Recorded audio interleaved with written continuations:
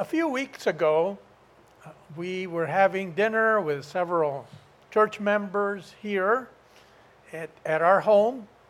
I had given a sermon about what is a true Israelite, and there was a scripture that I used, and we had a new person that was at our home, and she said, about this scripture, I don't understand exactly what it means.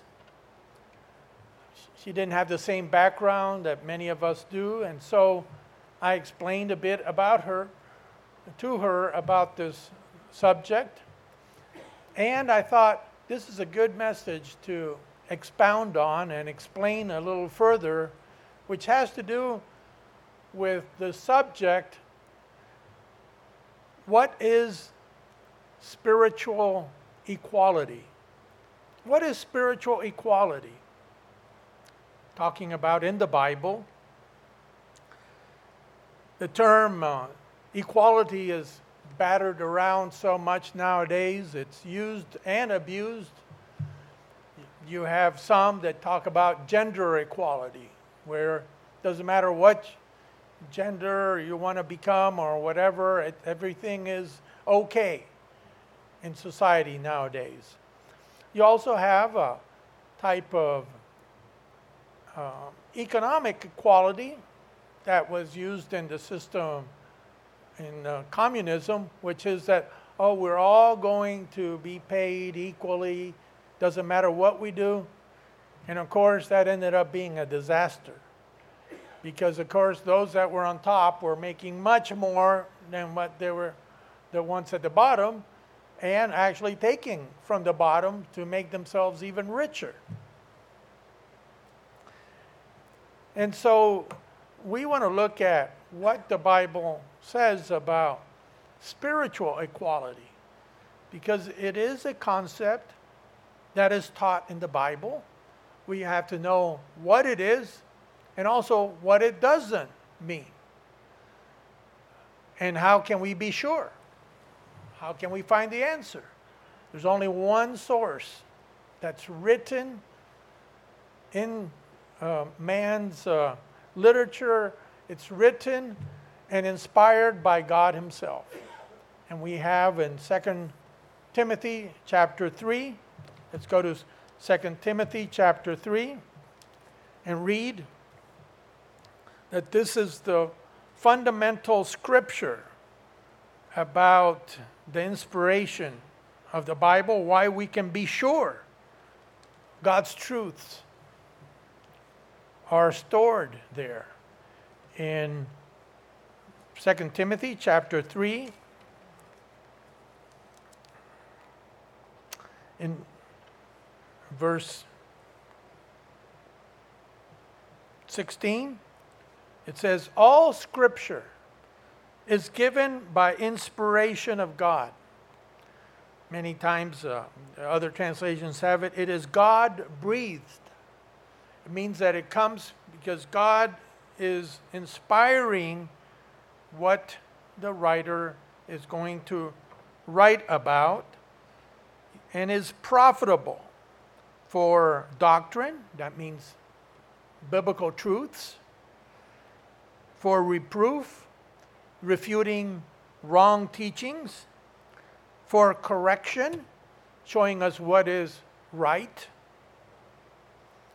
for instruction in righteousness. So this is the way that teaches us the right way of life. No other book does it. And the Bible is like a spiritual mirror that we can see ourselves, and we see how far we are from what the Bible teaches us. And it shows us all the defects and all the things that we are not doing right. But like a mirror, it can show us what we need to clean up in our lives. And we're very thankful about that.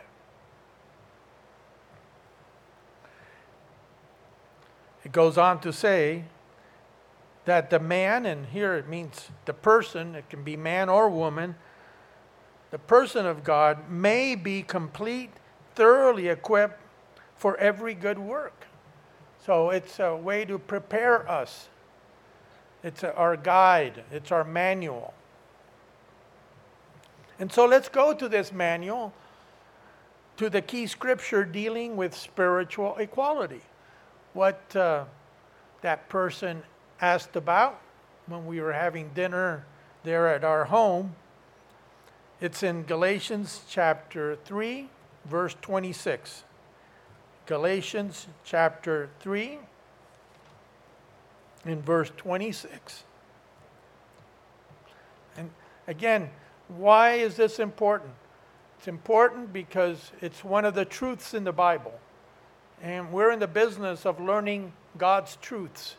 First to apply it to ourselves, and then to teach others as they wish. If they want to know about this subject, we have here the basis for it. So Galatians 3, verse 26, it says, "For you are all sons of God through faith in Christ Jesus. For as many of you as were baptized into Christ have put on Christ." Christ is living in those people. There is neither Jew nor Greek. There is neither slave nor free. There is neither male nor female. For you are all one in Christ Jesus. And if you are Christ's, then you are Abraham's seed and heirs according to the promise. So we become part of Abraham's descendants through this spiritual lineage that we have. We're able to share the blessings, to have God's grace and favor upon us. Now, it's important when Paul says there is neither Jew nor Greek, there is neither slave nor free, there is neither male nor female. It doesn't mean now that we don't have a particular gender. And we still remain men or women. We're still of one nationality. But he says before God, and the way God looks at us, we are all the same under God's laws and under God's judgment, and that God does not show respect for people. He doesn't have one standard for some or one standard for others. He doesn't consider men to be above the women in the sense of they're more valuable spiritually. No, a woman is just as valuable spiritually to God as a man. And it doesn't matter whether you're rich or poor. God doesn't look at that as important. And he doesn't look at what nation we're from in particular as well. That's why we have brethren around the world. We're all the same. I've had the privilege of being in Latin America, and when we're together over there with the brethren, we sit, doesn't matter whether it's a small little place or not, we're all brethren. It's not the place, it's the people that make us all when we share together. And this isn't the only scripture where God emphasizes this. When God repeats it in another scripture, it's because it's a very important principle. So let's go to Colossians chapter 3. Colossians chapter 3. And notice how, just like a budding flower or a beautiful rose bud, it just keeps getting bigger and more beautiful as we understand the scriptures better. In Colossians chapter 3, verse 10,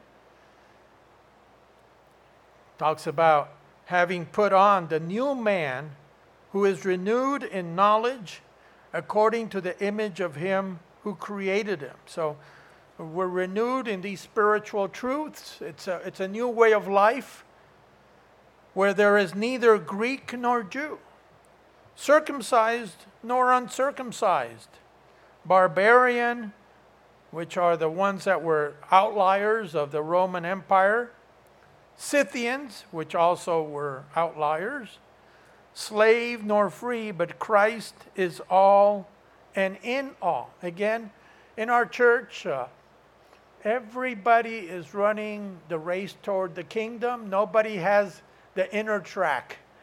We all are running the race to qualify to be in God's kingdom. And everybody has their own particular race. You're not running somebody else's race, just your own, to be the best that you can be and not worry about others and competing with others. We're competing with our own selves of how better we can be as human beings. There's another third scripture. This one actually even amplifies it more.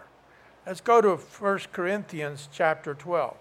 This one I'm going to dwell on a bit more because it not only shows you this principle of the spiritual equality before God, but also a very important point. Even if we're spiritually equal before God, that doesn't mean the roles are all the same for everybody. So we have spiritual equality, but the roles are different as God assigns them. And that's important to understand. 1 Corinthians 12, verse 12.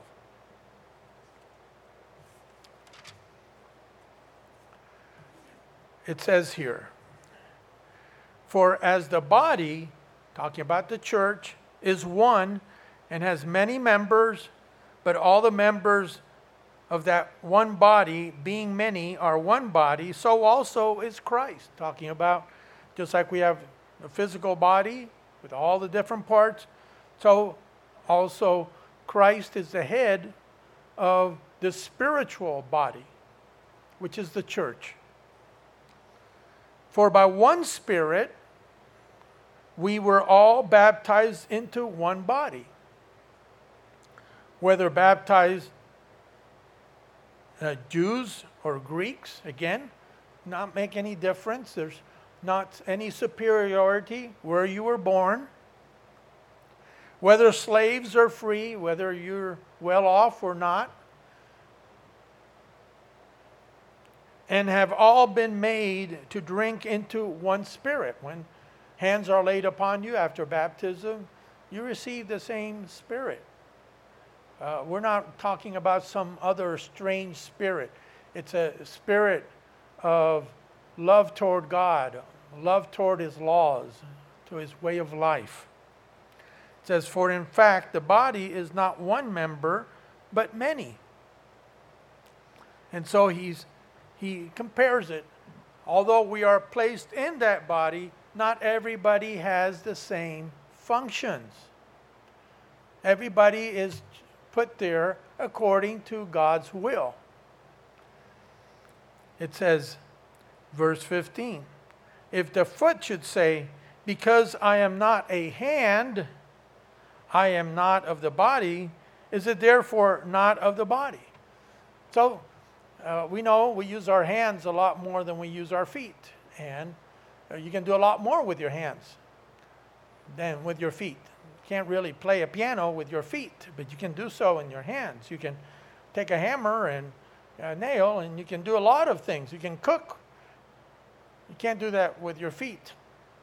And so maybe somebody feels like, well, I'm not happy with my function. I want to be, instead of a foot, I want to be a hand in the church. I want that role. And so it says, and if the ear should say, "Because I am not an eye, I am not of the body," is it therefore not of the body? And so here's another analogy he uses, this time with the different senses. And there is a consensus that the most important of the senses, the five senses, are our eyes. Because if you're blind, it really hinders so much of your life. Whereas, okay, you could be deaf, but at least you can get around, you can see. Or if you don't smell, you can still live a much more normal life. But if you're blind, that really hinders. And so again, it's talking here because some of the Corinthians were sort of jealous and, well, why can't I have this job? Or why can't I do this role? And so they weren't happy.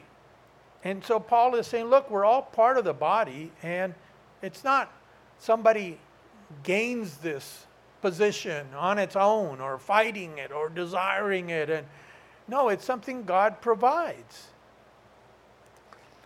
And so he says, verse 17, if the whole body were an eye, where would be the hearing? If everybody did the same role, we wouldn't have the variety of gifts, and that you'll also need hearing as long as you would vision. If the whole were hearing, where would be the smelling? Another one of the senses. But now God has set the members, each one of them, in the body just as he pleases. And so here, God the Father is above everyone, and then Jesus Christ is the head of the church, and Christ is working with people, and he sees the different roles a person has. In verse 19, and if they were all one member, where would the body be? We need all the people with their different gifts and functions to be part of that body. Verse 21. But now indeed there are many members, yet one body, and the eye cannot say to the hand, I have no need of you, nor again the head to the feet, I have no need of you. No, much rather, those members of the body which seem to be weaker are necessary. So Paul is saying, God is not calling all these super men and super women into the church. We have all different ages, we have all different backgrounds, and he knows what he's doing.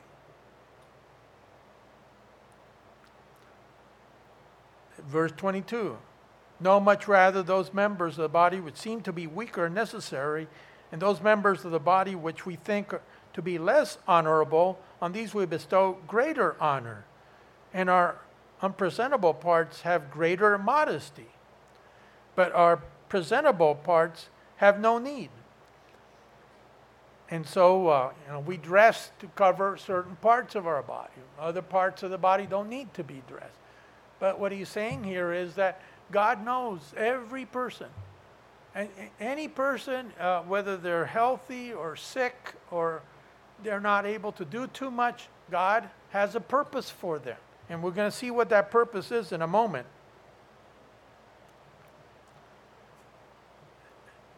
He says, but God composed the body, having given greater honor to that part which lacks it, that there should be no schism or division in the body, but that the members should have the same care for one another. So you see, if God called everybody and they're all rich and good looking and industrious, boy, that'd be just like another social club. Everybody just gets out there and they're all strong and they're... No, God placed them because he wants to see how we take care of those that are most needy. And we need to have that caring for those that are less fortunate than ourselves in the congregation.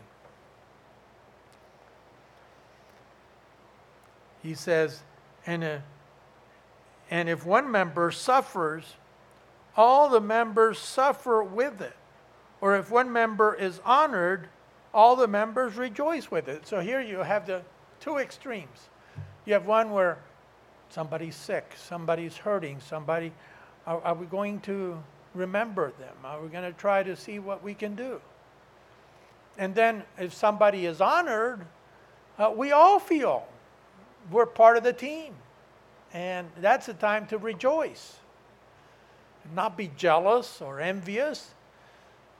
It's almost like in a football team. And okay, is the forward or the blocker going to say, well, yeah, the quarterback always gets the credit, so I'm mad at him. I want to have the credit. Well, that's ridiculous. If you don't do the blocking, that poor quarterback's going to be knocked down. So you see, everybody has a role. And the thing is, it's the attitude that Paul is talking about.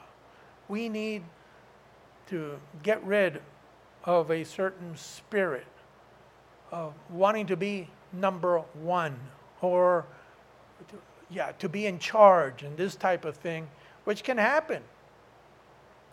Let's go on. He says, verse 27, now you are the body of Christ and members individually. And God has appointed these in the church. Notice God is the one that does the appointing. First apostles, second prophets, third teachers, after that miracles and gifts of healing, helps, administration, varieties of tongues. Are all apostles? Is everybody with that same role? No. Are all prophets? Not all have that role. Are all teachers? Neither that. Are all workers of miracles? Not that as well. Do all have gifts of healings? Do all speak with tongues or languages? Do all interpret? But earnestly desire the best gifts. Because he's saying all these are different roles you have, but here's one that everybody, a gift that they can all have and apply. I show you a more excellent way.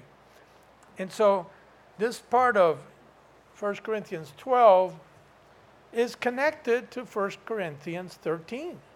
Many times we read this love chapter, but we don't read, well, what was Paul trying to get across? It was the right spirit according to the roles that we have.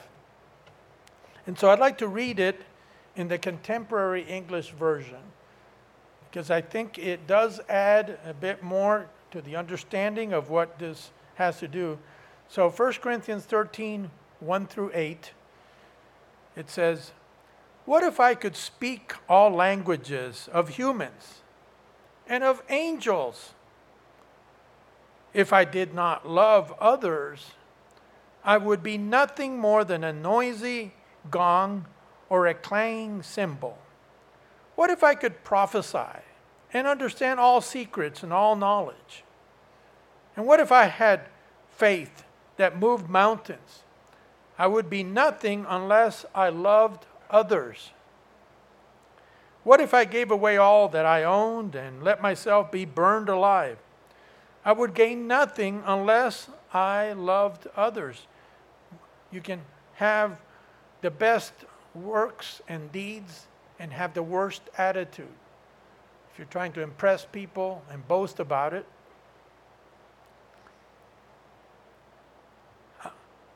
love is kind and patient, never jealous of others, not boastful, proud, or rude. Love isn't selfish or quick-tempered. It doesn't keep a record of wrongs that others do, talking about to them. Love rejoices in the truth, but not in evil. Love is always supportive, loyal, hopeful, and trusting.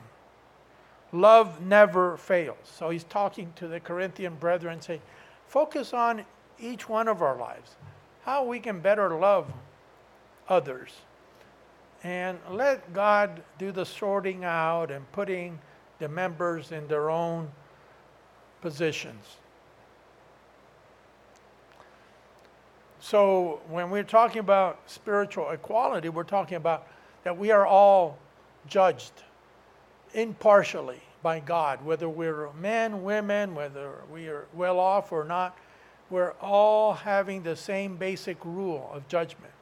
And that comes from a foundational law found in Genesis chapter 1, verse 26 and verse 27.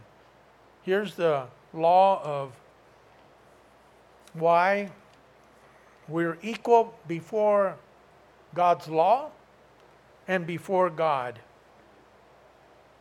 It says in Genesis chapter 1, verse 26, then God said, let us make man in our image. Now, he had the Word right next to him, who became Jesus Christ.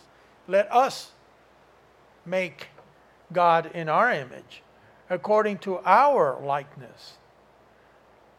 Let them have dominion over the fish of the sea, over the birds of the air, and over the cattle, over all the earth, and over every creeping thing that creeps on the earth. And we certainly have been given something that no creature on earth has the abilities that a human being. A human being can build a whole civilization.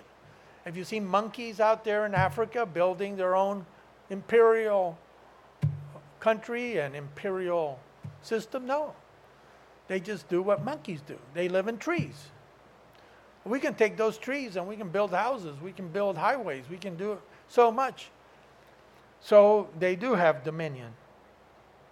Verse 27, so God created man, and it should be really more mankind. God created mankind in his own image. In the image of God, he created him. Male and female, he created them. So you see there's this equality. God created man and women to be equal before him. God doesn't have favorites. He doesn't think men are more important than women. Each one has a role, and they will be judged according to their own works, according to their deeds. We notice how in 1 Peter chapter 3, verse 7, tells us here that women are co-heirs of salvation. They have the chance to be in the kingdom just like every human being. It's not just the men that have this inside track at all.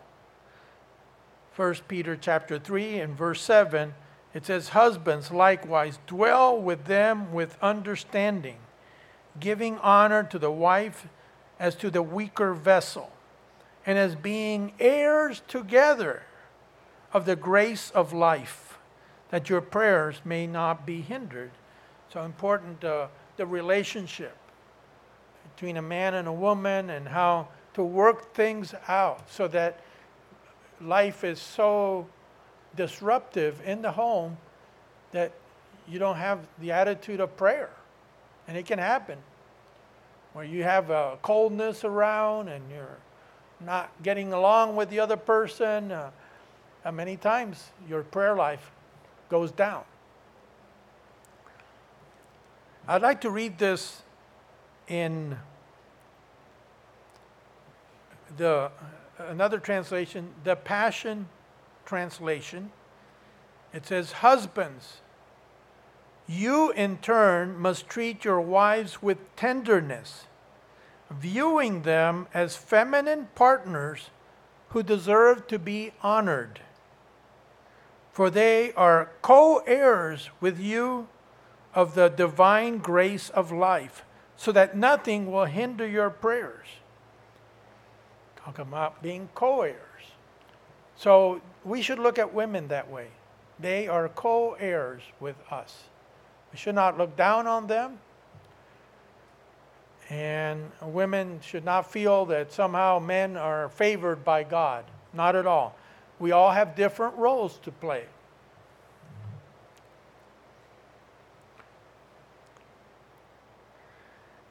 Now, about these different roles we now have, that's just for the present time.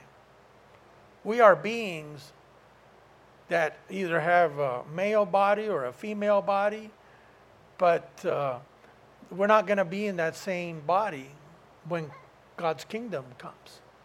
We're going to be in a far superior body than what we have today.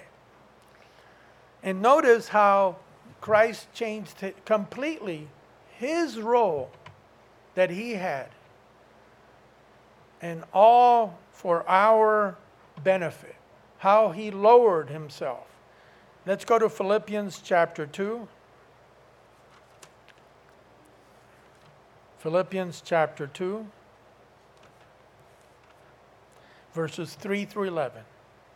So if Christ would have said, well, I've got the role of God, the Word, I'm eternal, and that's going to be my only role because that's so superior. If he would have done that, he would never have come down to this earth. So this is the way Paul puts it. Philippians chapter 2, verse 3. It says, let nothing be done through selfish ambition or conceit, but in lowliness of mind, let each esteem others better than himself. So as you grow spiritually, that should be the case. You actually look at people and consider them more favored, more blessed. You respect them more than even yourself. Let each of you look out not only for his own interests, nothing wrong with that, but also for the interests of others. So don't close yourself just in your own little world, thinking about your own needs. Think about the needs of others. Let this mind be in you, which was also in Christ Jesus. That's the way Christ thought. Who, being in the form of God, he had that spiritual body, did not consider it robbery to be equal with God. He didn't think this was something that he should grasp and tenaciously hold on to, that equality. But made himself of no reputation. He didn't come as a prince, came as a very humble Judean, taking the form of a bondservant. He became a servant of men, and coming in the likeness of men, and being found in appearance as a man. It's still him, but in the body of a man now. He humbled himself and became obedient to the point of death, even the death of the cross. God, who had it all. Basically, it says there in John chapter 1, Hebrews chapter 1, that God, who became the Father, actually created the universe through the Word. So Jesus Christ was the one, he was the one that carried it out. Every little atom that you see here was made by Jesus Christ. And yet, now, he was willing to give all of that up. Not only that, he could have had a nice life here and then gone up to heaven. But no, he had to die for all of our sins and be crucified as a lawbreaker and the worst torture that men have ever thought about. And he did that. He said, therefore, God also has highly exalted him and given him the name which is above every name, that at the name of Jesus every knee should bow, of those in heaven and of those on earth and those under the earth. Remember, that's always talking about people living in caves underground. And that every tongue should confess that Jesus Christ is Lord, to the glory of God the Father. So you see that it's not the roles that are so important. It's the attitude. We accept our roles and carry them out the best way we can. Let's look at that curse of wanting to be number one, how much damage it has done. Let's go to Matthew chapter 20. Matthew chapter 20, in verse 24. Because the disciples, they were feeling their oats. They were, oh, Christ is going to bring the kingdom, and guess who's going to be in charge? We're going to be under him. We're going to run the show. And it wasn't enough. Then two of the brothers said, Mom, can you talk with Jesus, and can we be on your right-hand side and on your left-hand side? In other words, it's not enough to be part of the 12. Now you got to be in the inner circle. And so this is what happened in Matthew 20, verse 24.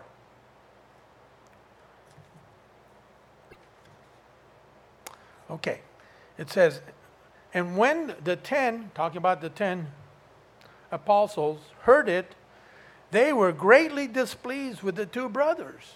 They were saying, well, why are you both going to be better than us? They probably were thinking, we should have got there first. But Jesus called them to himself and said, you know that the rulers of the Gentiles lord it over them. They're in that job because they like to rule over people. And those who are great exercise authority over them. And woe be unto you if you disobey. You're going to get punished right away. Yet it shall not be so among you. You're not going to have that attitude. That you assume responsibilities and you're not going to oppress others. It's not going to be for your benefit so much as for the other people that you are serving, for their benefit. But whoever desires to become great among you, if you want to be part of God's kingdom and have a responsibility, let him be your servant. Become a servant to others. And whoever desires to be first among you, wants to be there with great responsibilities, let him be your slave, just as the Son of Man did not come to be served, but to serve and to give his life a ransom for many. So that's one of the basic rules of God's kingdom. We are not to seek our own. We're not supposed to have this political shuffle and ambition and all of these things to try to get a position on your own. Positions should be granted by God. And it says there in Psalm 78. Let's go to Psalm 78. This is the one where it talks about that the promotion. Oh, I didn't underline it. Let's see.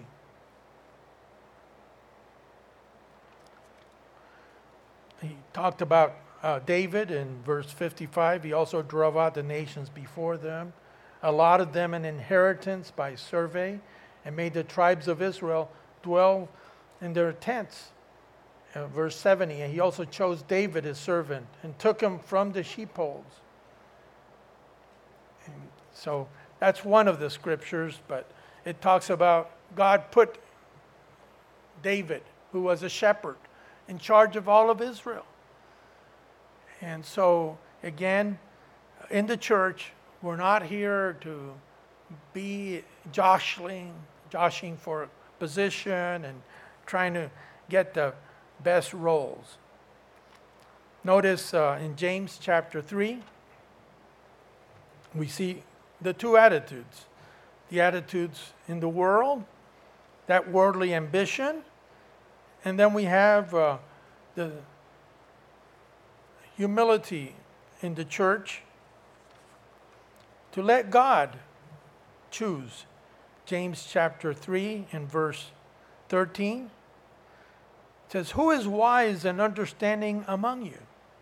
In other words, who has grown spiritually mature? Let him show by good conduct that his works are done in the meekness of wisdom. Another word for humility. But if you have bitter envy and self-seeking in your hearts, do not boast and lie against the truth. That's not a godly attitude. Don't lie against that truth. This wisdom does not descend from above, but is earthly, sensual, demonic. For where envy and self-seeking exist, confusion and every evil thing are there.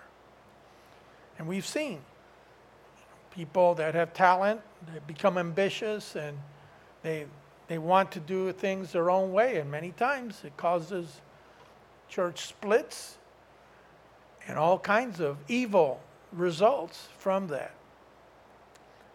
But notice the godly wisdom. But the wisdom that is from above is first pure, then peaceable, gentle, willing to yield, full of mercy and good fruit, without partiality and without hypocrisy. Now the fruit of righteousness is sown in peace by those who make peace. So there are different roles in the church, and with God's Spirit, it shows us. Let's do our part. As it says in Ecclesiastes 9:10, everything that comes to your heart, to your hand to do, do it with your might. Be the best that you can be in yourself, and please God.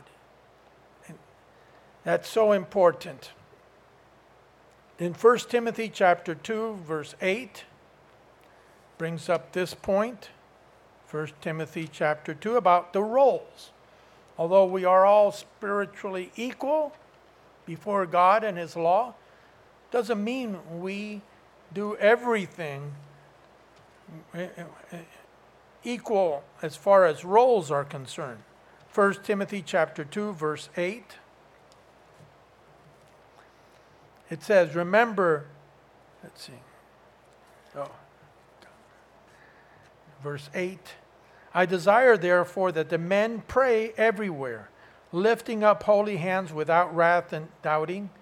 In like manner also, that the women adorn themselves in modest apparel, with propriety and moderation, not with braided hair or gold or pearls or costly clothing. So women can get to the point where they can spend almost every cent on just looking this way and trying to impress others and just exaggerating that note. You should wear nice clothing. You should wear what's appropriate. But again, everything has to do with the modesty. It says, verse 10, but which is proper for women professing godliness with good works, things that can be seen, a person's interest in you, showing that love, that dedication. Let a woman learn in silence with all submission. And I do not permit a woman to teach or to have authority over a man, but to be in silence. So again, the point here is that a woman shouldn't have authority over a man. And we don't allow that in the church, because the Bible tells us. It says, for Adam was formed first, then Eve. And Adam was not deceived, but the woman, being deceived, fell into transgression. Nevertheless, she will be saved in child-rearing if they continue in faith, love, and holiness, and with self-control. So she's granted a role that men do not have, and that's rearing their children. I think that's one of the greatest gifts a person can have in this life. Continuing on, it tells us in 1 Corinthians 14, again, about the roles in the church. 1 Corinthians 14, in verse 34, it says, let your women keep silent in the churches, which means here about preaching. For they are not permitted to speak. Of course, that doesn't mean they have conversation. It's talking about the role of a minister is not the one that the woman has been chosen. But they are to be submissive, as the law also says. And if they want to learn something, let them ask their own husband at home, for it is shameful for women to speak in church. Again, talking about preaching. That's the emphasis here in this chapter. So I'd like to read a statement from our church website as I conclude here. What does the Bible say about women ministers? In parentheses, pastors or preachers, posted in January 25th, 2011. So it's been more than 10 years. And boy, this is a more heated topic than back in 2011. It says, there has been much controversy in modern times about women's roles in the church. What does the Bible say about elders, pastors, preachers, and ministry? The term ministry is used to mean different things by different groups. Let's first address the type of ministry that includes serving as pastors or elders. The Gospels show that Jesus selected only men to serve as his apostles. Early church history and the book of Acts shows that the church continued selecting only men to serve as elders and pastors. Therefore, we conclude that a woman's role in the church, although unique and valuable, does not include ordination to this type of ministry or preaching during church services. 1 Timothy 2:11 through 12 that I just read. However, women served as teachers, with the older women training the younger ones. Titus 2, verses 3 through 5. Women members of the Church of God have long served in many responsibilities and many different roles, from providing musical accompaniment at church services, special music, directing children's choirs and others, to teaching Sabbath schools, welcoming guests, organizing potlucks and church socials, and much more. Also, the United Church of God ordains qualified women to the office of deaconess. We have 8 deaconesses in our church.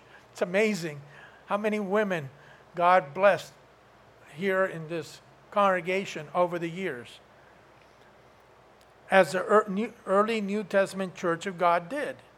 These women assist pastors in caring for the local congregations, often in meeting the unique needs of women members. So in God's kingdom, we're going to have different roles. But for the time being, we all have to learn that God's system is one of submissive obedience. I'm submissive to God the Father, to Jesus Christ, to those above me. And everybody has a role to function. This idea that you just have to fight it out and you got to somehow humiliate others to be able to get on top of that responsibility is not the way God works. So let's read just one final scripture, Romans 2, 6 through 11. It's a good summary. I'm going over just a few minutes. Sorry about that. Yes, Romans chapter 2, verse 6 through 11. Talking about God, who will render to each one according to his deeds. Eternal life to those who by patient continuance in doing good seek for glory, honor, and immortality. Notice they don't have it now. That's what they seek. But to those who are self-seeking and do not obey the truth, but obey unrighteousness, indignation, and wrath, tribulation and anguish on every soul of man who does evil, of the Jew first, and also of the Greek. But glory, honor, and peace to everyone who works what is good, to the Jew first, and also to the Greek, as God called the Jews first. And then he called the Greeks afterwards.